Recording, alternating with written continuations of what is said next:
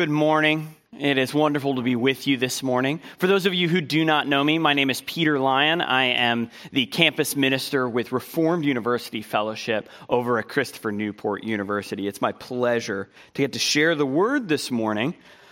It's not my pleasure that it's still so hot out. You see, I'm from the north, and I'm ready for it to be fall. But it is, despite the fact that I've seen leaves on the ground and leaves changing, it still continues. That real feel still keeps pushing 100. So I kind of have to just tell myself the story. Fall is coming. Fall is coming. It's important we tell ourselves these stories. I remember after COVID quarantine ended, we had to write little social stories, like little storybooks for my son and daughter about going back to church and going back to school. Because it was powerful for them to know what was going to happen. It's like, hey, we're going to go to church for a little while. You know, there's going to be loud music. We will talk with people. You'll go to children's church. Afterwards, you get a treat. They really liked that part. But you could always tell, and we did these for a couple things, going back to school, going to church, going to the doctor. And you could always tell when one was effective because it would get repeated again and again. Or what the thing that really mattered was, like, and afterwards we get a popsicle. Like, you could tell what the powerful thing is. And I think there's something in that. And we see in children, we see this, something that's true about all of us. We are, as much as we like to think that we're like these rational, like, argument people, we're actually narrative driven. The story that we tell ourselves really matters. And you can start to realize what the story that you tell yourself is, and what are those little things you repeat to yourself often. Well, today we're going to read a passage of Scripture. We're going to just jump into the middle of a book. We're going to read chapter of the book of Micah, Micah 4. And we're going to see in it a little bit of the end of the story. And a little bit of those almost mantra-like things that we need to say to ourselves. To remember, to repeat, to motivate us. So let's turn with me, if you will, to the book of Micah, chapter 4. It's right in between, it's right at the end of the Old Testament before those Gospels start. You can find it. It's not a huge book, but it's one of my favorites. So we're going to be reading from Micah, chapter 4. It shall come to pass in the latter days that the mountain of the house of the Lord shall be established as the highest of the mountains, and it shall be lifted up above the hills, and the people shall flow to it. Many nations shall come and say, let us go to the mountain of the Lord, to the house of the God of Jacob, that he may teach us his ways, and that we may walk in his paths. For out of Zion shall go forth the law, and the word of the Lord from Jerusalem. He shall judge between many peoples, shall decide for strong nations afar off, and they shall beat their swords into plowshares, and their spears into pruning hooks. Nation shall not lift up sword against nation, neither shall they learn war anymore. But they shall sit, every man under his vine and under his fig tree, and no one will make them afraid. For the mouth of the Lord of hosts has spoken. For all the people walk each in the name of its God, but we will walk in the name of the Lord our God forever and ever. And in that day, declares the Lord, I will assemble the lame and gather those who have been driven away, and those whom I have afflicted. And the lame I will make the remnant, and those who were cast off a strong nation, and the Lord will reign over them in Mount Zion from this time forth and forevermore. And you, O tower of the flock, hill of the daughter of Zion, to you shall it come. The former dominion shall come, kingship for the daughter of Jerusalem. But now, why do you cry aloud? Is there no king in you? Has your counselor perished? Has pain seized you like a woman in labor? Writhe and groan, O daughter of Zion, like a woman in labor. For now you shall go out from the city and dwell in the open country. You shall go to Babylon. But there you shall be rescued. There the Lord will redeem you from the hand of your enemies. Now many nations are assembled against you, saying, let her be defiled, and let our eyes gaze upon Zion. But they do not know the thoughts of the Lord, and they do not understand his plan, that he has gathered them as sheaves to the threshing floor. Arise and thresh, O daughter of Zion, for I will make your horn iron, and I will make your hoofs bronze. And you shall beat to pieces many peoples, shall devote their gain to the Lord. their wealth to the Lord of the whole earth. Heavenly Father, I pray as we enter into your word together, that your Spirit would speak through it. That though we encounter in ancient prophecy things that are strange and confusing to us, that you would make them clear. That you would make our hope clear to us, Lord. We pray this in Jesus' name. Amen. I mentioned it there in my prayer, but as we come across this document that's possibly about 2,700 years old, there are things in it that were like, all right, I was with you for a little while, and then it got a little weird. We're going to talk about that a little bit. We're going to talk about it, but we also need to talk about the fact that as we come back to the Old Testament, as we come back especially to Old Testament prophecy, we come back knowing something that the prophets themselves did not know. You know, Peter in his epistles talks about how we have the access to knowing the mystery that the prophets would have longed to have known. That they served us in giving us this prophecy, but they longed to know about the person and character of Jesus Christ. That though they speak about redemption and God's coming day, they didn't know how God would bring that to pass. We have that we can now read back into it. But there is something very beautiful here. There is a beautiful hope for us, and we're going to talk about that as we move through this in three distinct sections. We're going to talk about hope for the future. We're going to talk about hope for the hurting, and then we're going to talk about how that gives us hope for the present. And that's where we're going to go. All right, so let's start with these first 5 verses.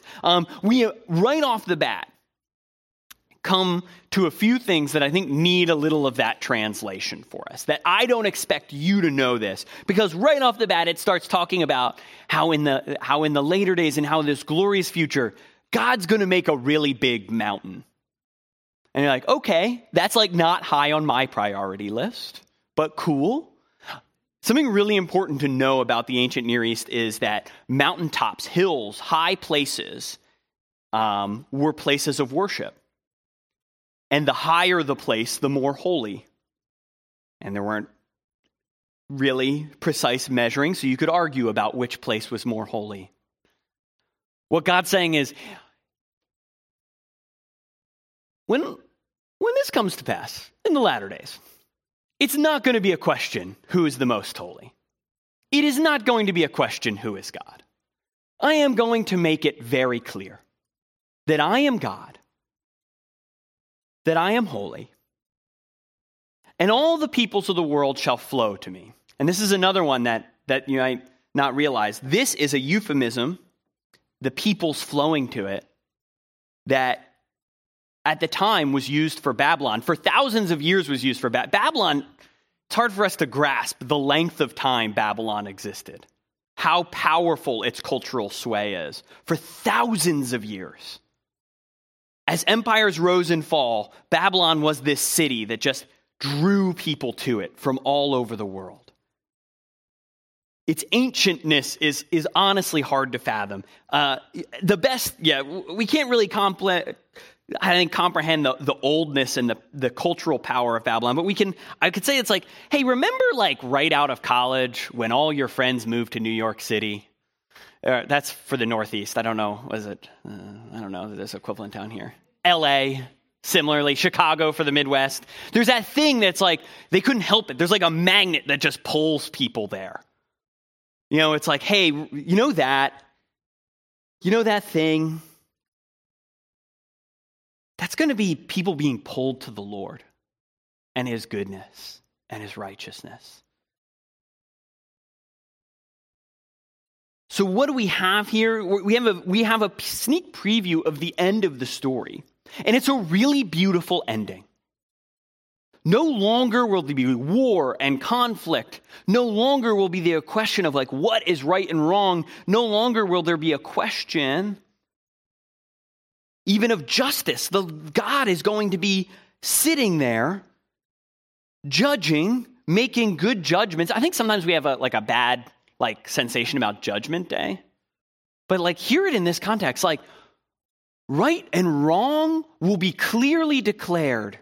People will have a place to go for justice where it will be done correctly and righteously. This is a beautiful image. Injustice is ending. Strife is ending. The peoples are coming to God from all over. This is really beautiful. And it's really important for us to grasp this because the end of the story really matters.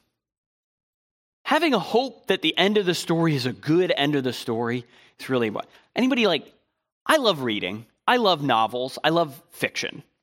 I'll love classics and things like that, but I'll also just read whatever everybody else is reading sometimes too. And I remember 20 years ago, everybody was reading this one book. It was about a hostage situation. So everybody's like, this is an amazing book. Just don't read the epilogue at the end. It's terrible and it ruins the whole book. And I'm like, okay, I can do that. I can read it and I can just leave those 5 pages alone. So I try and read it. And it's this is a really good book. I'm really enjoying this. I don't see how 5 pages could ruin this whole book. And I'm sitting there and even stop. I stop and I put it away. But it just nags at me. It's well, now I want to see how bad a train wreck those 5 pages could possibly be. They were terrible. The 2 random people get married. It's does the author even understand why everybody else liked her book? No, this is bad. And it ruined it. I've never reread that book. I've never recommended that book. I think it's called Bel Canto. I'm sorry if you love it.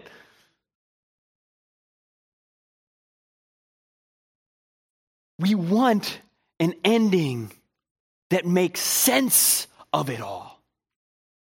We want an ending that pulls all the threads together. And here we have God saying, hey, all those things you're noticing that are wrong, I have a plan to fix them all. I love how she says it in the Jesus Storybook Bible. All the sad things becoming untrue. And this beautiful vision of peace, of sitting under the things that we cultivate and grow at peace. It's beautiful. It's beautiful. And it combats the cynicism in our hearts that looks out on the injustice and the hurt in this world that that just feels like it's easier to believe that we're just in this cycle of violence and evil. And God says, no, it's not an unending wheel of pain, but no, we are traveling somewhere. We are in a narrative, and that narrative has a full, beautiful, joyful ending. And that's really powerful. Because it's not just hopeful for the people for whom things are going well. You're probably why did he have the rest of this passage where it got super weird in there? I think there's some really important stuff. As he moves on from this vision of the future, he starts to talk about who it is that he is rescuing for this future. Is it the strong, the beautiful, the perfectly righteous? No, the lame, those who've been driven away, those whom I have afflicted.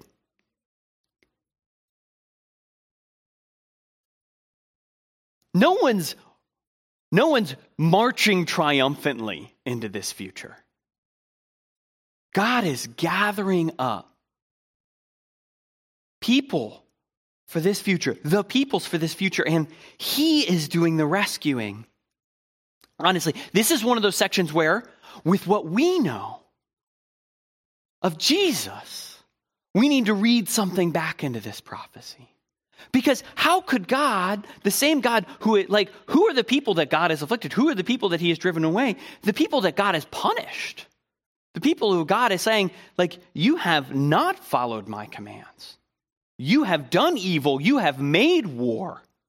God is going to gather them back too. God is going to gather the victims, the lame, the hurt, the injured, along with the victimizers, and somehow make out of them a people? How is this possible? How can he take the broken and condemned and make them a people of righteousness? Well, we know now, don't we? Through the work of Jesus. Not through a list of rules or commands that they will follow that will reform them, but because the Son of God stepped down into creation. and bore the sin and the hurt and the shame of this world and was willing to die for these people, the unworthy, to make them his.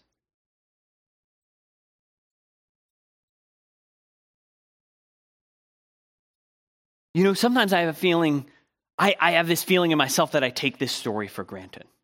That I take what Jesus accomplished for granted. And let me explain to you how. There's sort of a different ending to the same Jesus story. You know, before Jesus, you have the book of Ecclesiastes. It's like, God, how? Why? None of this is fair. But now, God, a member of the Trinity, has stepped down into creation, not just like perfectly formed and rich, but born into poverty as a little child in a stable, in a barn, under occupation of a foreign power. Jesus lived a hard life. And he lived it perfectly. And he lived it well, with compassion and love for everyone whom he encountered. And at the end of that life, he was crucified unjustly for a crime he did not commit. And 3 days later, he rose from the dead. If that Jesus stood in judgment of us, what argument could we make against him? That he doesn't understand what it's like? You don't understand the life I've had to live? Good luck with that one. Remember, born in a barn. But instead of standing in judgment, instead of coming into this world merely to condemn this world, he decided to redeem this world by that same act. That his death would not be the final judgment on humanity, but it would be the sacrifice that paid the cost of it. This is a very silly analogy for what Jesus did, but I remember back when I lived in Pennsylvania, I was a part of a very active pickup soccer league. And it got very popular, and some very good players started coming out. People who were way too good to be playing with us, like semi-pro players and things like that. Having the best guy on your team wasn't always the best, though.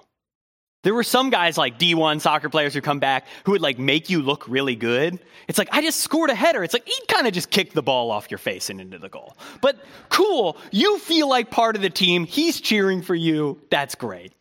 There was one guy, he was a South American semi-pro player though. He just made you feel so bad. You would win a lot with him on the team, but it was like, everything he did, it's like, oh, you missed this pass. You should have put it right to me right here. And it was like this intense guilt and shame to play along with him because he was so good. And just like, and I am just not. I'm pickup soccer competent. We take it for granted that Jesus lifts us up, that we need this rescuer and that he came. Man, we live in such an era of self-actualization, self-realization, self-justification. And like, that works for like 1% of people who can who can post on their Instagram and look good. And the rest, it's just so depressing.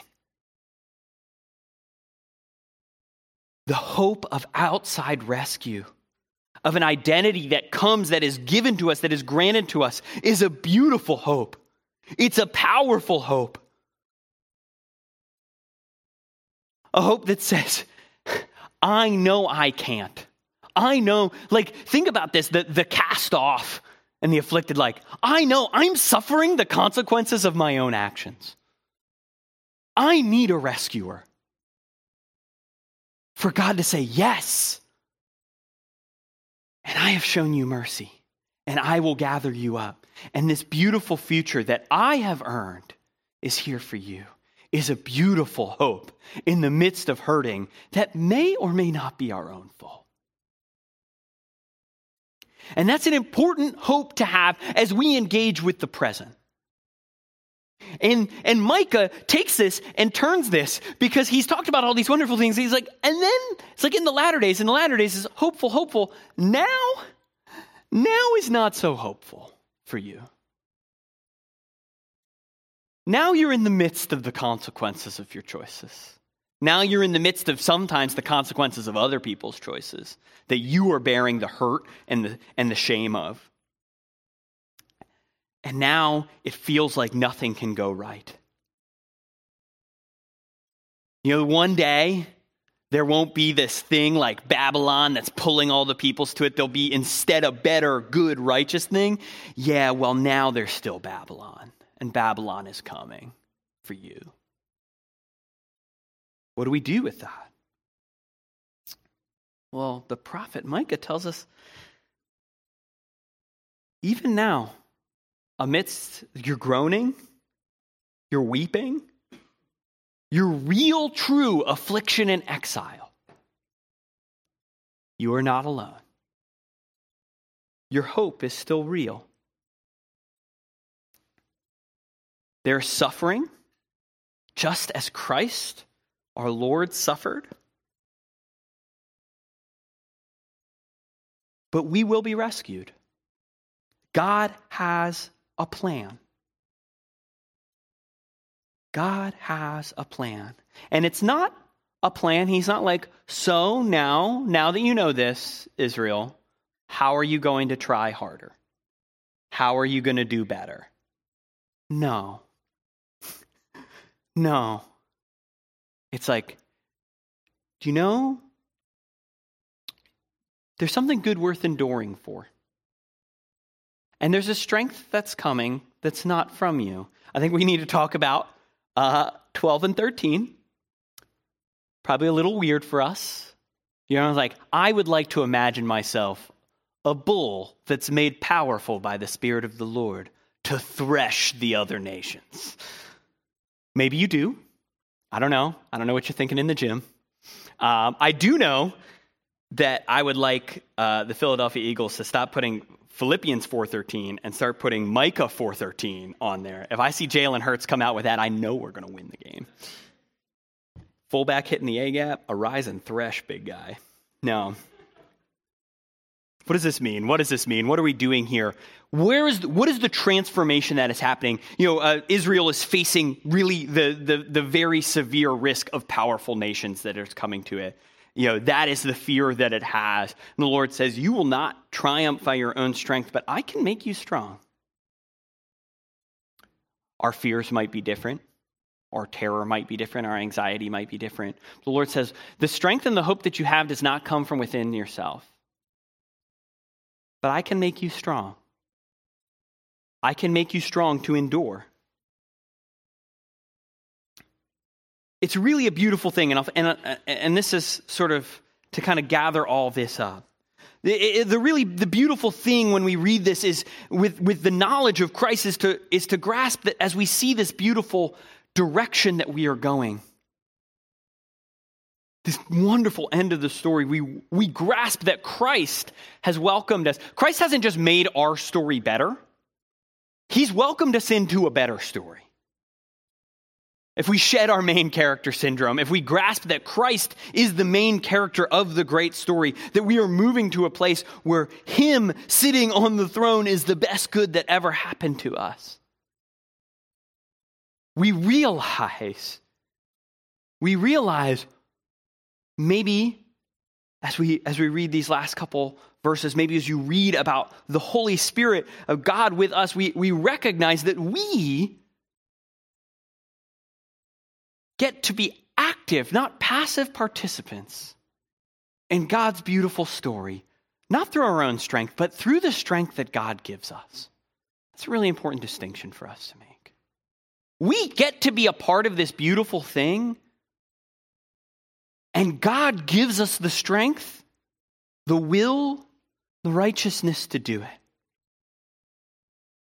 It doesn't rely on our own ability, but it relies on God's power. We're meaningful in this story. That's really beautiful. We have things to do. We have beautiful creative work. This image of this garden where there's cultivating beautiful work to do in God's story. And the peace and the power to do that comes from Him.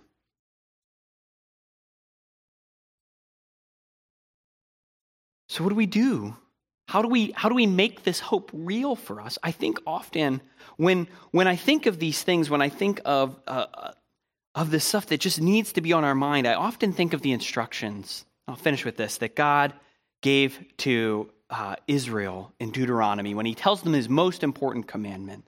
It's called the Shema. It's like, love the Lord your God with all your heart, soul, mind, and strength. And he says, say it all the time. Tell it to your kids all the time.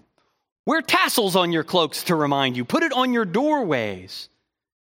If you've ever, I grew up in a predominantly Jewish neighborhood. All their doorways had little mezuzahs on them. It's a reminder that God is our best good. Remember that Jesus is your great story. Live in that story. Love that story. Repeat that story. Tell your children that story. You want an application for hope is you got to remind yourself that the hope exists. Read the Gospels.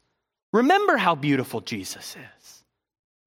See in God's word how much he loves you. Read Revelation, read Micah, read the prophecies that remind us that one day each will sit under their vine and under their fig tree and no one will make them afraid, for the mouth of the Lord of hosts has spoken.